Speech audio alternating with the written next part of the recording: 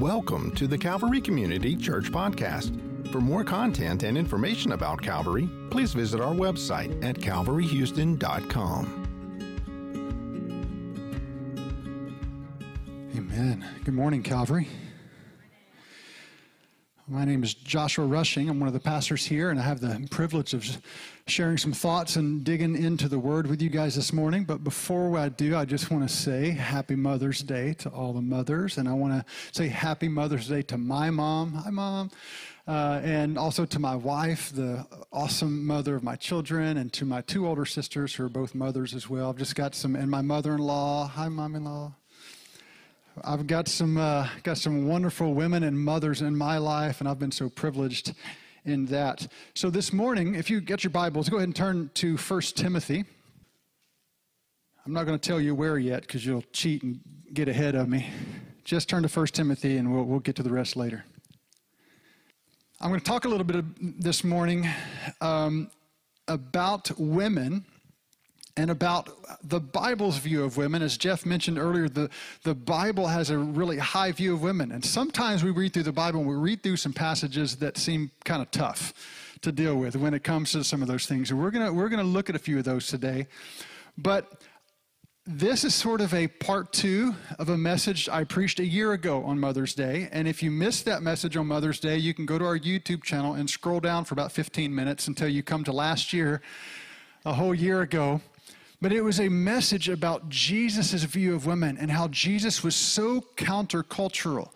The culture in that day and in that part of the world had a very low view of women, and Jesus came to flip the whole thing upside down.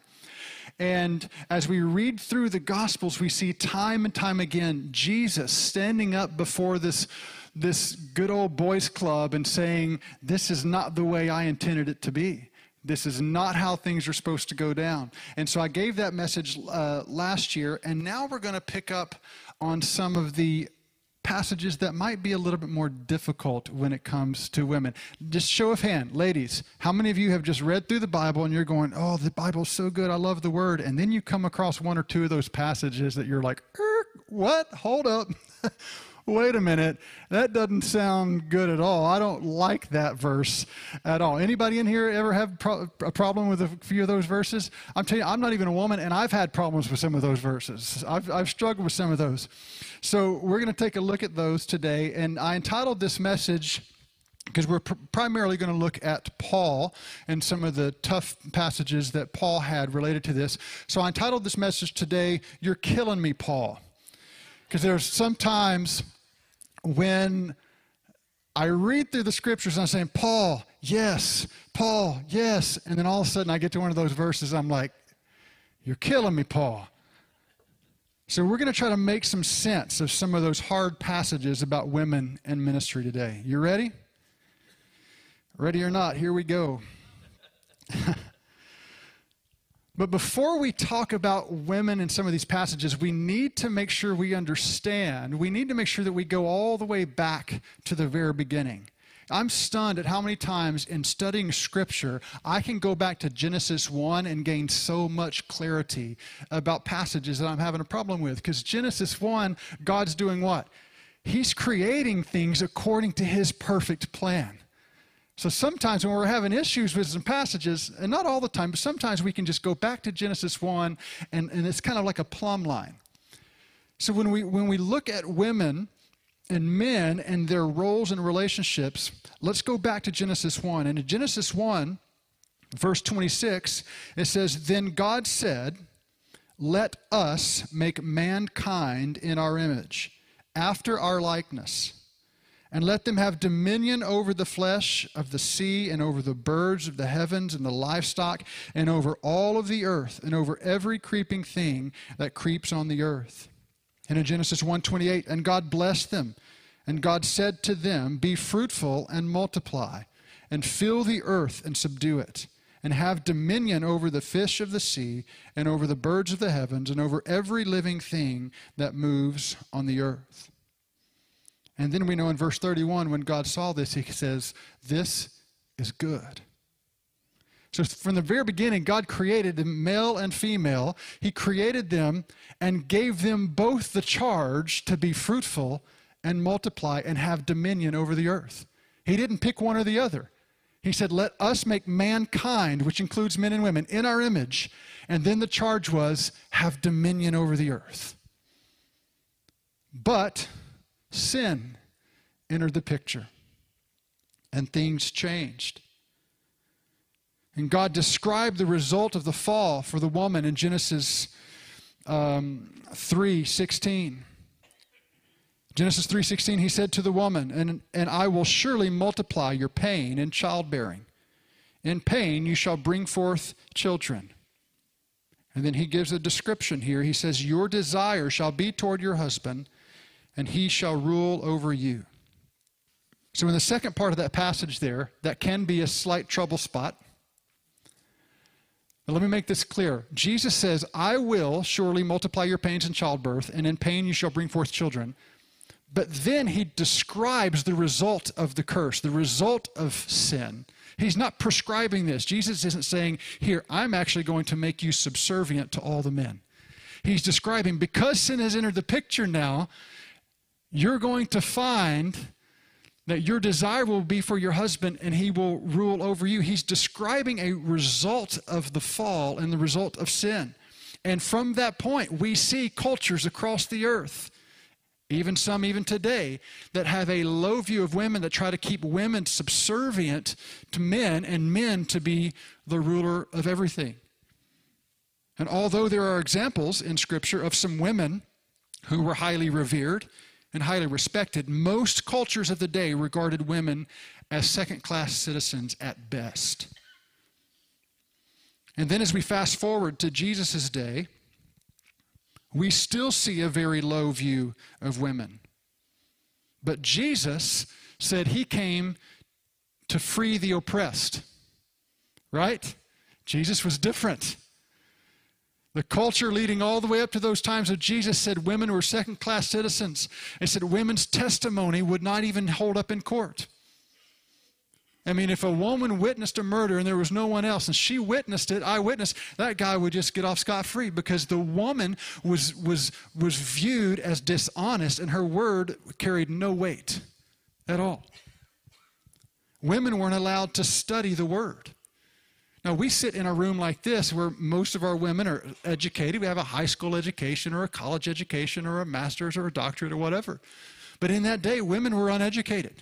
They weren't even allowed to study or to read or to even sit before a teacher to hear the Torah being taught. Women in those days were not actually even allowed to sit at a table to eat with a man that was not part of her family. And in fact, one place I was reading in some of the tradition of the day that said if a man came and knocked on a door that was not that woman's part of her family, she couldn't even answer the door for him. She had to go get one of the men to answer the door. I mean, this was a culture that consistently put down women and held them in a very low view, but Jesus was different. Did Jesus not allow women to sit at his table? Did that not stir up some stuff? I could think of a story where a woman came to sit at the table and to begin to wash Jesus' feet, and the Pharisee says, if only he knew who this woman was. And Jesus says, I know exactly who she is, and what she's doing right now is worship. You shut your mouth. That's the Joshua Standard Version. He did actually say that. Did Jesus not teach women from the Scripture? Do we not see Mary of Bethany sitting at his feet, listening to the words of her rabbi? And someone comes along, her sister, by the way, and says, you need to tell her that she needs to know her place. That's the place for men. She needs to be doing something else. And Jesus says, she's chosen well, and I'm not going to let you take that choice from her. Jesus flips everything upside down. He had such a high view of women. And I could go on, but if I did, I would just be re-preaching last year's sermon. So if you want more of that kind of stuff, go listen to last year's sermon.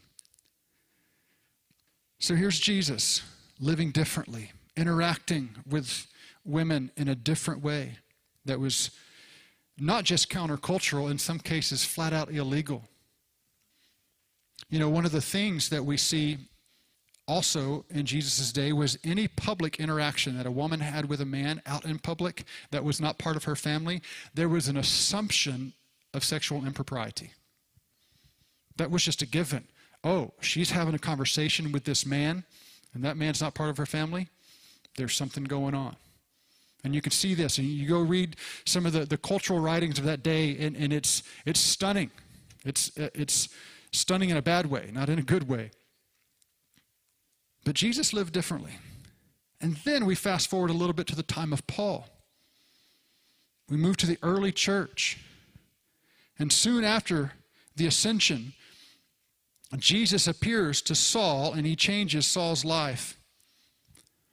Now that his name is Paul, he becomes an apostle to the Gentiles. And in the process, Paul writes about a third of the New Testament. And we know Paul is a pretty important guy in Bible history and in church history, right?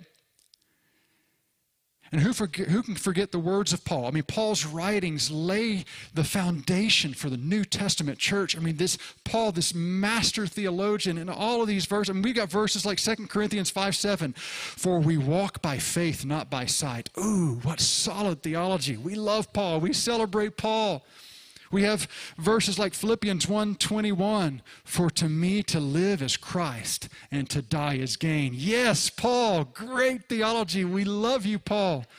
Romans 8:31, who could forget that? If God be for us, who could be against us? Paul, you're nailing this thing. Paul, there's such depth of solid theology there. What about Ephesians 2:8? For by grace you have been saved through faith. There have been volumes of books written on that one verse. I mean, commentaries from the great church fathers. I mean, Paul is nailing this theology thing. And these and many other passages have shaped Christian theology for 2,000 years. And we love and we celebrate and we quote and we study and we memorize these words of Paul. And then, wham, we get to 1 Timothy 2. So if you get 1 Timothy 2, go ahead and turn to chapter 2. We're going to look at verses 9 through 12. And the same man that wrote those words that we stand upon as the foundation of our faith writes this, in like manner also, that the women adorn themselves in modest apparel, with propriety and moderation, not with braided hair or gold or pearls or costly clothing, but that which is proper for women professing godliness with good works. Let a woman learn in silence with all submission, and I do not permit a woman to teach or to have authority over a man, but in silence. Again, let me say, you're killing me, Paul. You're killing me.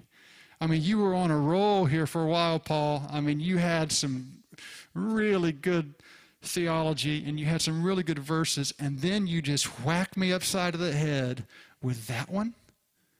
You're killing me, Paul. So what does this mean? I mean, how could this even be? After seeing the way Jesus treated women, how could Paul say such a thing? I mean, does this mean the New Testament and the New Testament theology and New Testament church condones the oppression and the silencing of women? I mean, is Paul a sexist, a misogynist, or a chauvinist? Could it be? Paul? So when we're dealing with these tough passages, we not only need to look at the verse itself, but we need to look at the whole of Scripture. The Bible interprets the Bible better than anything else. Can I get an amen on that one? So we come to a passage and say, okay, well, there's a passage that's tough. What does the rest of the whole of the Bible say? And maybe we can gain a little bit of understanding. So when dealing with this particular passage and a couple of others about women, and I'm only going to really mainly hit this one, just for the sake of time. But like I said earlier, it's important for us to go back to the original intent of God's design that we saw in Genesis 1. And we need to look at Jesus' attitudes towards women. And we also need to look at the culture of the day to find out what on earth was Paul talking about. So y'all ready to dive into that passage with me for a little bit? So in the case of 1 Timothy 2, we need to get a little bit of context on Paul's statements. First of all, Paul is writing to Timothy, who is feeling the weight of leadership in the church in a place called Ephesus. You guys know Ephesus. We get the book of Ephesians, right? That was a letter that Paul had written to them. And Timothy is a young man, and he's feeling the weight of leadership in the church in Ephesus. So if we want to get an idea of what was going on there, Paul tells us in 1 Timothy 1, in the first chapter of 1 Timothy, so this is his letter to Timothy. We're going to look at chapter 2, but in the first chapter of Timothy, we get an idea of what Paul is writing to Timothy about. What is this book about? He says this, "As I urged you when you went into Macedonia, remain in Ephesus, that you may charge some that they teach no other doctrine, nor give heed to fables and endless genealogies, which cause disputes rather than godly edification, which is in faith." So Paul is basically writing this young leader in Ephesus, and he goes, I'm writing you this letter because you need to understand there are some false doctrines creeping into the church, and you need to be aware of them, and you need to address those. There are false teachings that are eking their way in. And that's not okay, Timothy. Paul's talking to Timothy. He goes, not okay. So he says from the beginning, that's part of the whole reason for writing this book, writing this letter to Timothy, is false doctrines. And that's important. You need to push pause there, but keep that in your mind. It's important when we get back to our passage. So what are some of the issues? What are some of the false doctrines? Does the Bible tell us what some of the false doctrines that Paul is referring to in Ephesus? Guess what? It does. Now, we can go back naturally. We would think we can go to the book of Ephesians to find that, right? Because we learn a lot about the Ephesians. The book of Ephesians is actually more of a general theological letter. It doesn't address some of the specifics about what was going on in Ephesus. But if we go back to Acts chapter 19, Acts chapter 19 gives us quite a bit of information on what was going on in Ephesus at the time. Acts 19 tells us that in Ephesus, there was a great temple to the goddess Diana. And some of your Bibles say Artemis. So when you see Diana, think Artemis. When you see Artemis, think Diana. I mean, there were some little distinctions there, but over time, they actually were meshed and molded into one deity. So Acts 19 tells us that there was this great temple to the goddess Diana. In fact, we know from history that this temple was actually one of the 7 wonders of the ancient world. This wasn't just some little building. This was a massive building, and everyone in the ancient world knew about this building. It was a temple to this goddess, Diana. Also, the city of Ephesus was actually considered the temple guardian for this goddess. So it wasn't just some random little god. They thought, we'll worship her every once in a while. This city was considered the guardian, the temple guardian of this goddess. Now, who was this goddess Diana? Was she just some kind of small little random goddess? The goddess Diana was actually the daughter of Zeus. In their theology and mythology, she was the daughter of Zeus. That's pretty high up there, right? In fact, her brother was Apollo. Diana was a fertility deity as well as the goddess of wild animals. And one of the things they would do to worship and to give expression to their affection for this goddess is they would have these festivals. And one of these festivals was called the Festival of Torches. Now, I know I'm going into some history stuff, and half of you are going, history? Oh, come on, man. I'm a history major, so I love this stuff. But this is really important. If we're going to understand what Paul was saying later on, we need to understand Ephesus. We have to understand what was going on, because this is what he was trying to address in that passage. So during this Festival of Torches, it was a month-long worship ceremony in Diana's honor. And her followers, one of the things that her followers would do, primarily the females, they would do their hair in these elaborate braids and elaborate things, and they would adorn their hair with flowers and with gold ornaments and with pearls and all of these things, and they would go about in the city. And because Diana was a fertility goddess, much of the worship of Diana was sexually explicit. It was very impure and very gross. and they would go about the city all adorned in these fancy hairdos with all the flowers and the gold and everything in their hair. And one of the ladies would actually be put up on this pedestal, almost like a float in a parade, this young lady. And they would parade her around the city, and they would chase, this young lady would chase a man around the city to try to overtake the man. And that was a symbol of Diana. When she was up in her little, up there with Zeus and Apollo and those guys, she actually wanted to marry a mortal man. And so she came to earth to marry a mortal man, but no mortal man would have her, which in turn made her really upset with earthly men. And her vengeance was against them. And so they would parade these women in their fancy stuff, and one of the women would chase a man around the city in order to overtake him, but could never quite get him because that was the symbol of her not really being able to get the mortal man that she desired. So this wasn't just some kind of side religion. This was a way of life for the people in Ephesus. This is what young Timothy was trying to pastor. It was in this context. This was a way of life for them. In fact, we know from history that their entire financial system was tied up in the worship of Diana, of their goddess. So that's some context of Ephesus. So imagine this young pastor, Timothy. There's a few new converts coming in. He's got a little church, maybe a couple of house churches or something, and they're just trying to live for Jesus. And even these new converts that are coming in have lived all of their life in the context of this Diana worship. Okay? So now, let's look at this passage. In verse 9 and 10, Paul is writing to Timothy. And he says, in like manner also, that women adorn themselves with modest apparel, with propriety and moderation, not with braided hair or gold or pearls or costly things. Oh, push pause there. Does that sound familiar to you? What was that? What was all the fancy braided hair and the gold and the pearls and things? What was he describing there? The worship of the goddess Diana.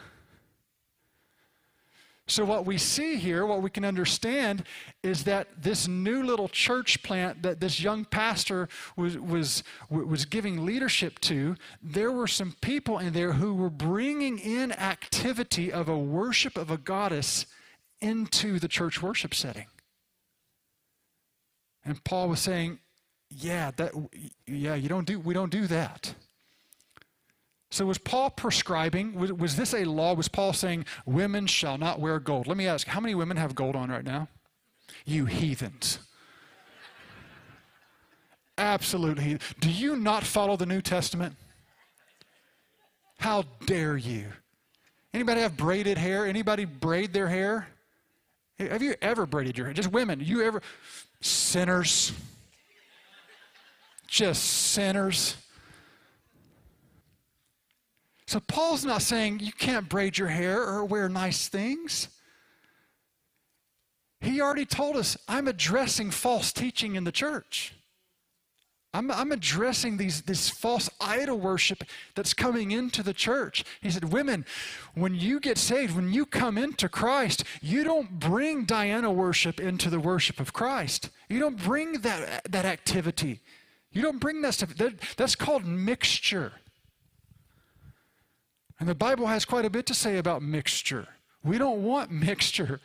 We worship the one true God and Him alone. This isn't kind of, I'm going to bring a little bit of this, little flavor of this religion, little flavor of this religion, this idol worship. So that's what Paul's addressing here.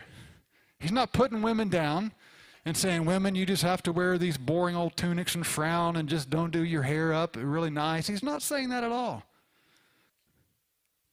So this is an issue of mixture, not an issue of gender roles in the church.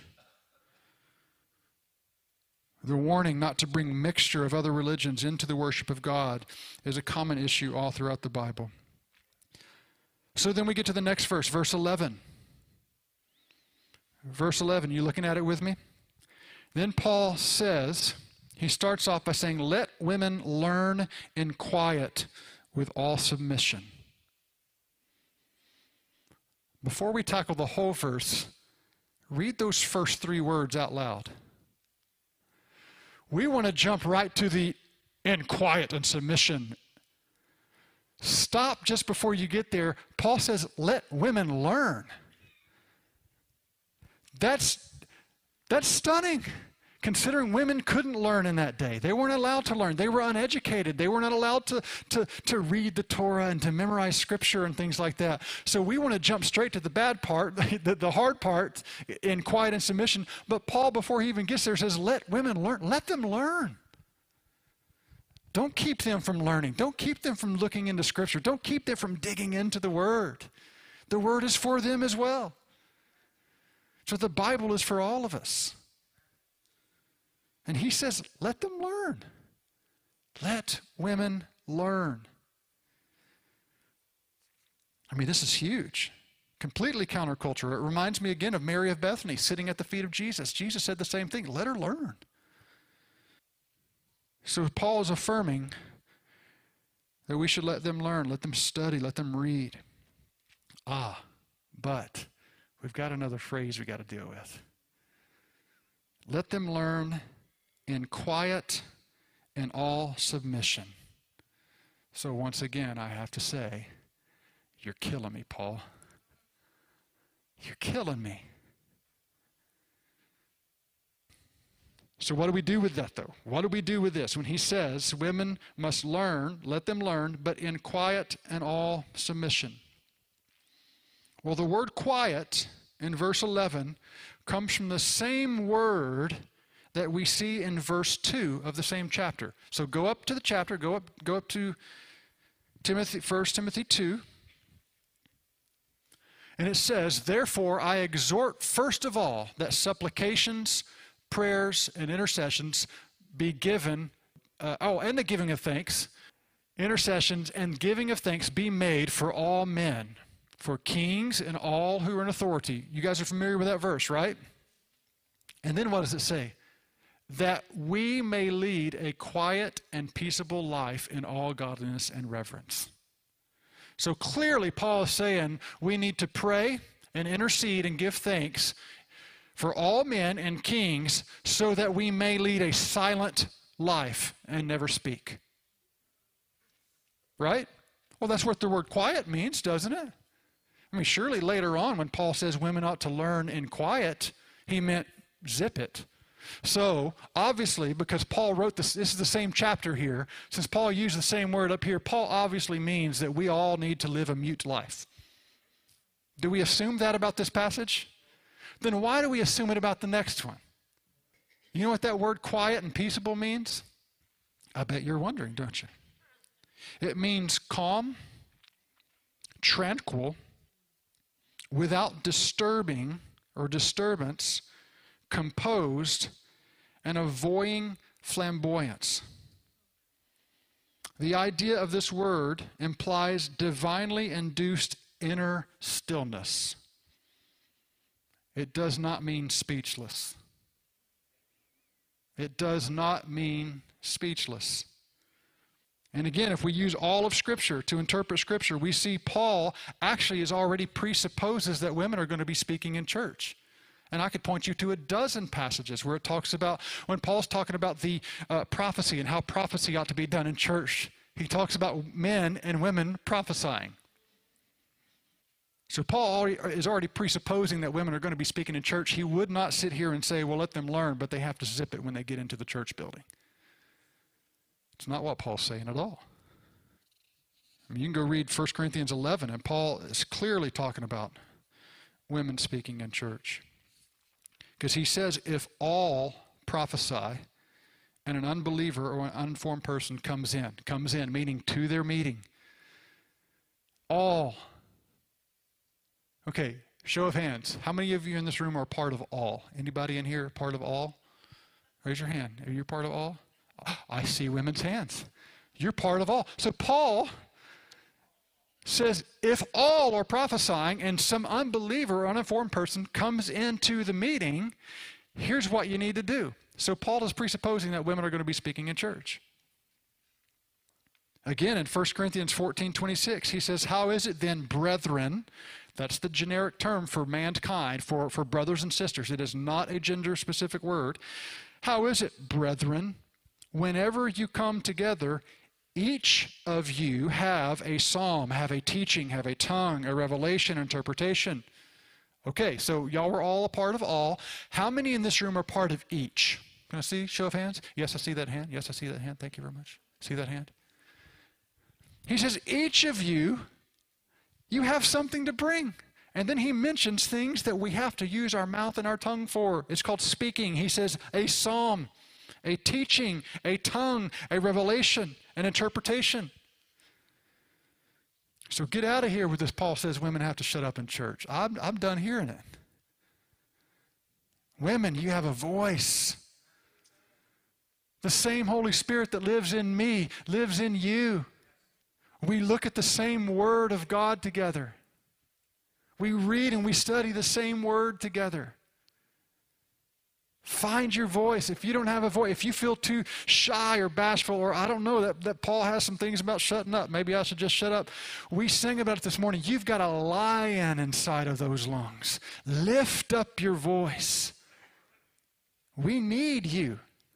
And I could go on and on giving you examples of that, but let's move to the next part of this verse. Then Paul says, let them learn in quiet. So we obviously know that doesn't mean learn without talking. That just means learn with tranquility, without contention. Without contention. And I'm going to illustrate that here in just a second. So what does Paul say after he says in quiet? He says with all submission. Does he mean that women are subservient to men in church? What does he mean when he says with all submission? Well, the answer to that is found in verse 12. Look at verse 12.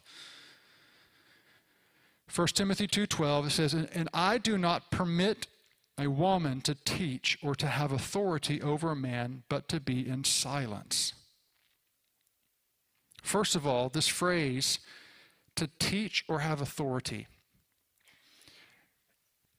And that phrase is kind of used as a full compound phrase. And in that context, when Paul says the word submission, did you know that there are 12 different words in the Greek language that speak of exercising authority over a subordinate? There are 14. What did I say? 14, 12. There are 12 different words in the Greek language that talk about exercising authority over a subordinate. And guess what? Paul doesn't use that word here. He doesn't use that word. Also, there are 47 different Greek words that mean to rule over or to govern over a subordinate. 47. Guess what? Paul doesn't use a single one of those here. Not a one. And if I do my math correctly, which I'm not super good at math, that's 59 different Greek words Paul had to choose from to communicate, I do not allow a woman to have any kind of authority over a man. She has to be in submission. He could have used any one of those 59 different words, and he didn't use a single one of them. Paul uses a word that is found only one time in Scripture, right here. It's the only time this word is ever found in Scripture. It's the word authenteo. Authenteo. So we kind of get our word authority or even authenticity. We get from that word authenteo. And this word carries the meaning of acting on your own authority or usurping or dominating. Acting on your own authority or usurping or dominating. That's the word Paul uses when he says they must be in submission. So what is he saying? Paul is addressing specifically women who usurp authority in order to disturb or interrupt the meeting. Because you remember what that word quiet means when he says quiet and submission. So the quiet meant without contention. Let them learn, and we're already presupposing they're going to teach because he said bring a psalm, bring a teaching, bring a word, So we're assuming they're going to learn and to teach. But he goes, they need to learn in quiet, meaning without contention. Don't learn in order so that you can just start arguments and get things into just an ugly place. We don't want arguments and stuff. And then he says in submission, he says, don't usurp authority. Now, is he saying women, all men are your authority? He's talking about church leadership. Because who's he writing this letter to? Timothy, who's in leadership, who's leading the church. He said, Timothy, yes, let women learn, but Timothy, I'm guessing, probably had some women in there who say, oh, I can learn. Well, now I'm going to stand up, and I know Timothy's saying this, but I say this. And she's causing, these particular women that he's addressing are causing contention, not because they're teaching, but because they're actually usurping the church leadership structure. In other words, he's saying don't let a woman just stand up in church and dominate the meeting by teaching without being given the authority to do so. And guess what? If Timothy was dealing with men doing the same thing, I guarantee Paul would have said the exact same thing. We don't want men standing up and teaching without authority to teach. Right? Somebody coming up and just dominating the meeting without, Pastor Jeff or somebody saying, oh yeah, hey, I'd love you to come share a word. We won't just let somebody walk in right now in the middle of the sermon and just stand up on the stage and said, women must be silent. Oh, no, wait a minute. You're causing contention and you don't have authority to come in here and speak to us. That's what Paul's talking about. He's not saying women can't talk. Women have to be quiet. Women have to shy back and go stand in the corner. So let me just close with this encouragement and this charge. There's some passages in our Bible that seem tough. And before I really started digging into it, this one was really tough for me. I just couldn't have a clue how this could be, how Paul could be saying those kind of things until you start to dig in a little bit. You start to learn a little bit of history, get a little bit of historical context, get a couple of other verses in there to use the whole Bible to interpret. And then you begin to think, Paul had a very high view of women. And he's not saying what it seems like he's saying on the front end. He's not saying that at all. You see, God's design from the beginning was that men and women, though we have different roles, though we are different for sure,